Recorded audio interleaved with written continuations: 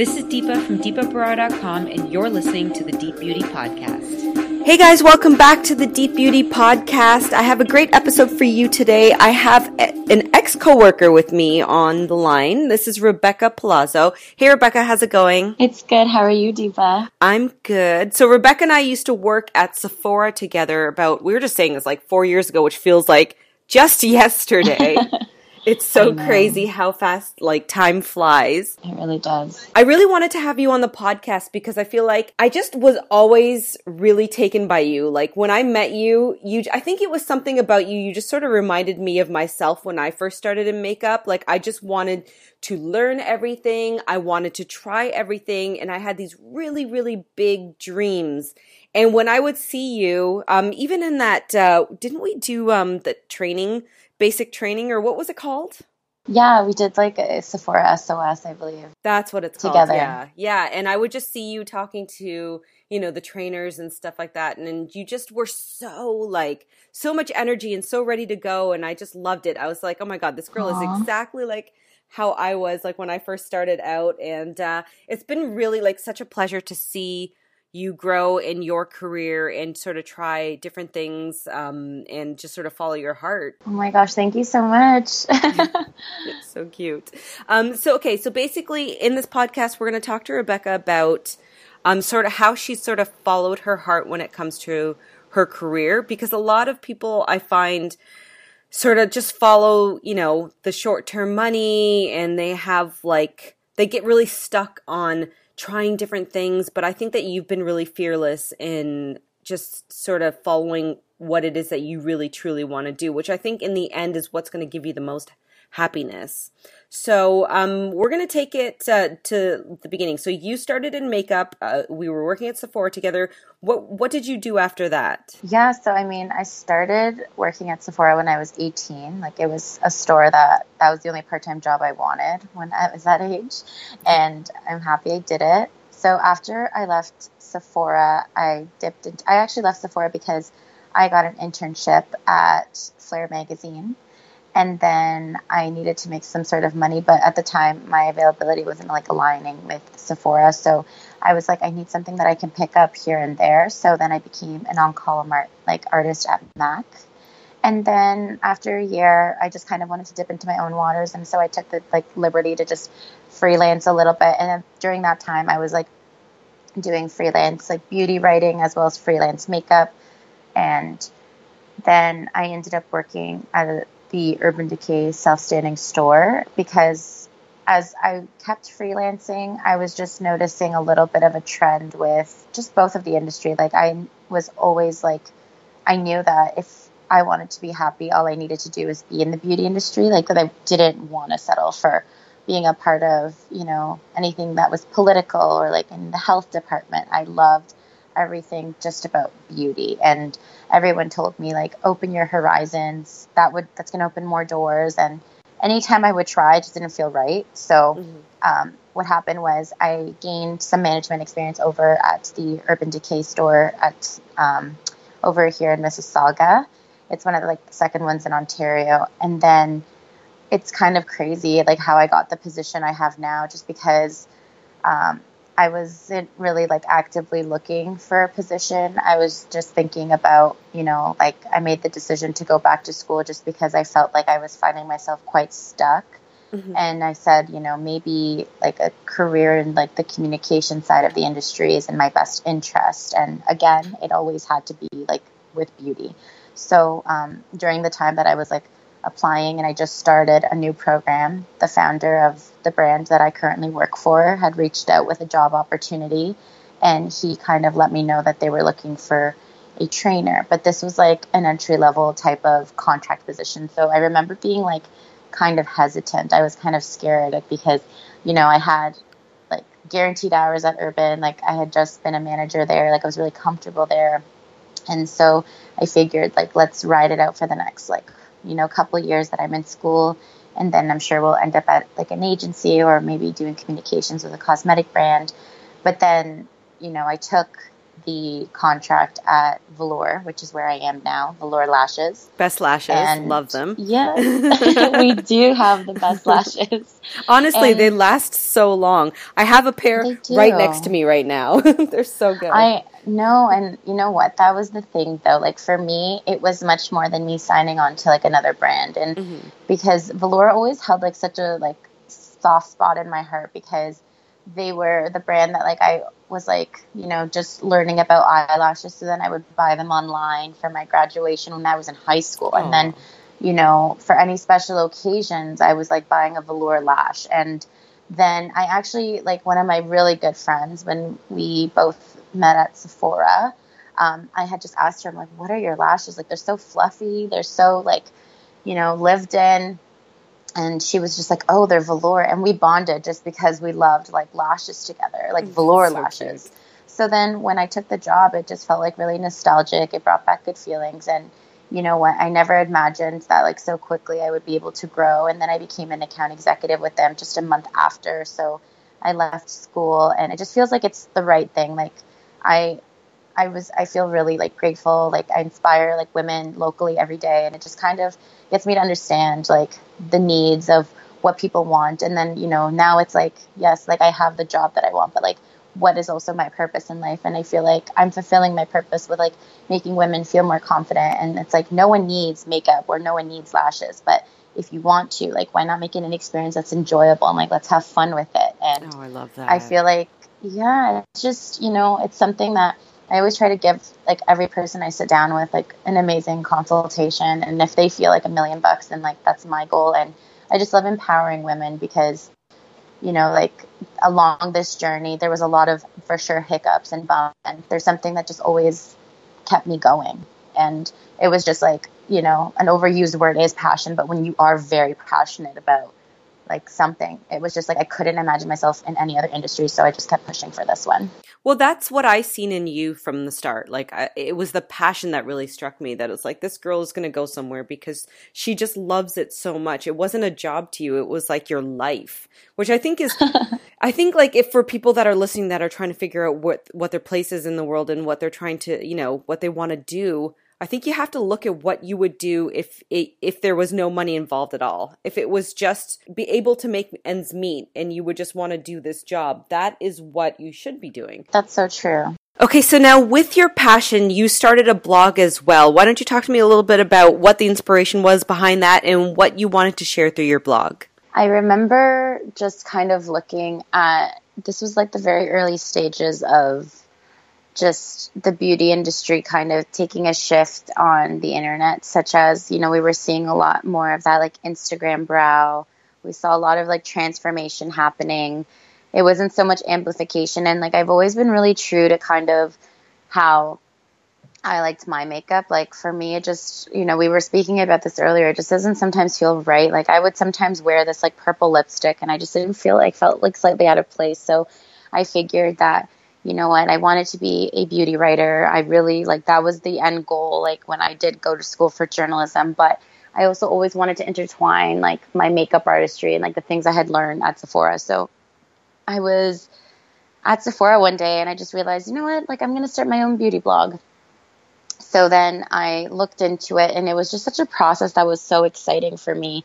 I was, like, teaching everything myself. I was just thinking about, okay, like, how do I create a website and how do I make it look nice? And then I realized, like, this is all quite costly. Like, if I commit to this, like, I need to commit to this because it seems like it's not just, like, a breeze. Yeah. So, you know, I put together all this, like, money I was making at Sephora and put it towards that. And then, honestly, like, I have to say my blog was such a great way for me to brand myself and just show people, like, this is who I am. And Rebecca's Beauty Boudoir is just very, like, fresh, and it talks about, like, you know, snippets of my life, but also it goes into just kind of talking about beauty. And I think that's kind of where it's become, like, this whole thing where, you know, beauty is beyond just makeup sometimes. And it's about when you discover, like, your happy place. And it's about when you come to accepting, like, certain milestones in your life and, you know, learning milestones. Like, that's a part of, like, being beautiful. So for me, it's always evolved based on, like, my beliefs and what was important to me. And I think I finally, like, have discovered, like, where I kind of wanted to go.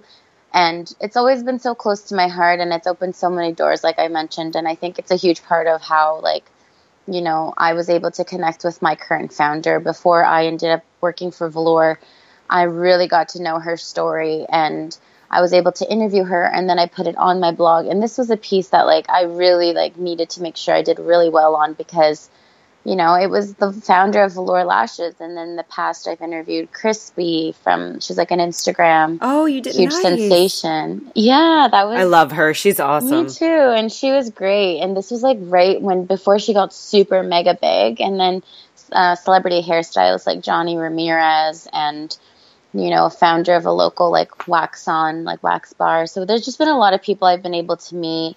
The eventing part is so fun too, but now I've just gotten to the stage where I'm kind of like, I no longer need to go to these like press events. Like, you know, I want it to be very organic again, like kind of take blogging like back to basics. And I think that comes with now me having a career. It's really hard for me to commit to all of these like sponsorships, and making that choice was like really easy after I like had a career and like a full-time job. So I now like no longer feel like I need to do all these things, but I really enjoy like my blog being a platform that like gets taken like back to basics a little bit more. So now when it comes to like the different facets of your career and how you've sort of progressed and where it's led you, was it an intuition, like an internal intuition that you sort of followed, like a gut feeling that you followed when you made these decisions? Because a lot of times when you're starting out in a career, there are so many doors that could possibly be open to you. It can get a little overwhelming trying to decide which one you want to go through. For a lot of people, they let a lot of other outside factors sort of influence their decision. But what was it for you that sort of led you through your career? I think it even started as young as I was like 12 or 13 years old. And even when I was younger, my mom had always loved doing her makeup, and I would always like sneak into her makeup bag and like, you know, use her makeup. And then when I was like 13 or 12, actually 12 years old, she gave me like a magazine subscription to like Teen Vogue and 17. And like the thing that I was really immersed in the beauty section. I would rip out the beauty well, and then I would like cut things up, post it on my walls. And my mom's like, why do you have an eyebrow on your wall? And I would just share, I'm like, I just love the way the brow looks. And I love the way this eyeshadow looks in this image. And I just loved like the beauty section so much. So then as I grew up, it just became like something that I loved beauty. I loved I was obsessed with just like how you could quickly like change, you know, the way you feel and like look with just a little bit of different colors. And so true. Yeah. And you know what? It just started as early as just like the fascination of like trends. Mm-hmm. And then after that, it just kind of like, even through high school, like I, to this day, speak to some people that I went to high school with, and they're just like, I'm not even surprised you ended up falling into what you did, because you've always loved makeup in just a different way. Like it wasn't about like you, it was about like this whole concept of it.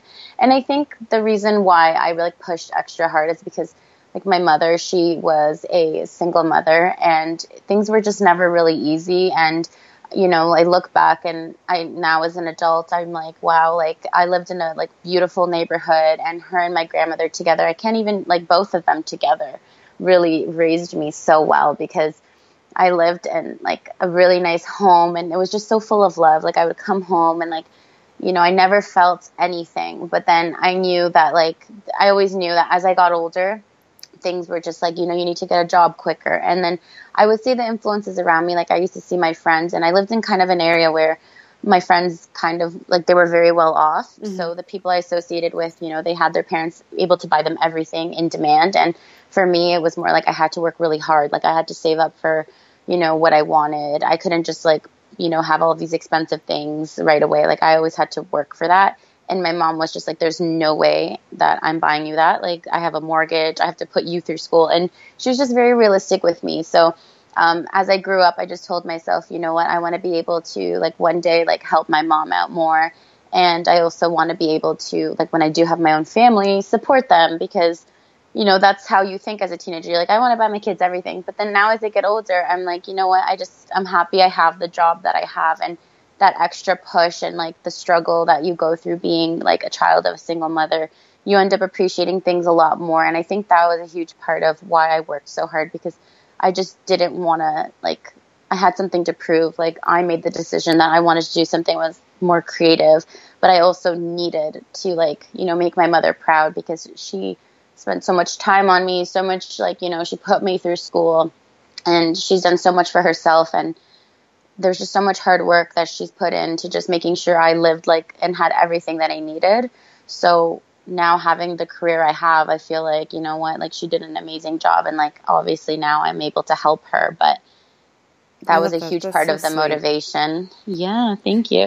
I think that, like, you know, as tough as it is to go through as a child, I think when you get older, you start to appreciate those certain things, like your mom not buying you everything and, you know, you having to work so hard. I mean, it's tough as a teenager. You know, all you really want to do is go to school, hang out with your friends, and you have all this homework to do and stuff like that. But then having the stress of needing to work and having to work really hard, it can be really tough to go through as, you know, as a teenager, because you're still developing your brain is developing, everything's still developing. But then, you know, when you become older, you start to appreciate. And I think that lesson of having to work hard, the earlier you learn it, I think it helps so much more in the long run than, like, you know, versus someone like myself who grew up and didn't really have to work very hard. It's been very hard for me to try to force myself to be a hard worker. You know, it's taken a really long time to get that taste for hard work. But I think when you develop it earlier on, it takes you so much further. So if anybody's listening and you're going through something like this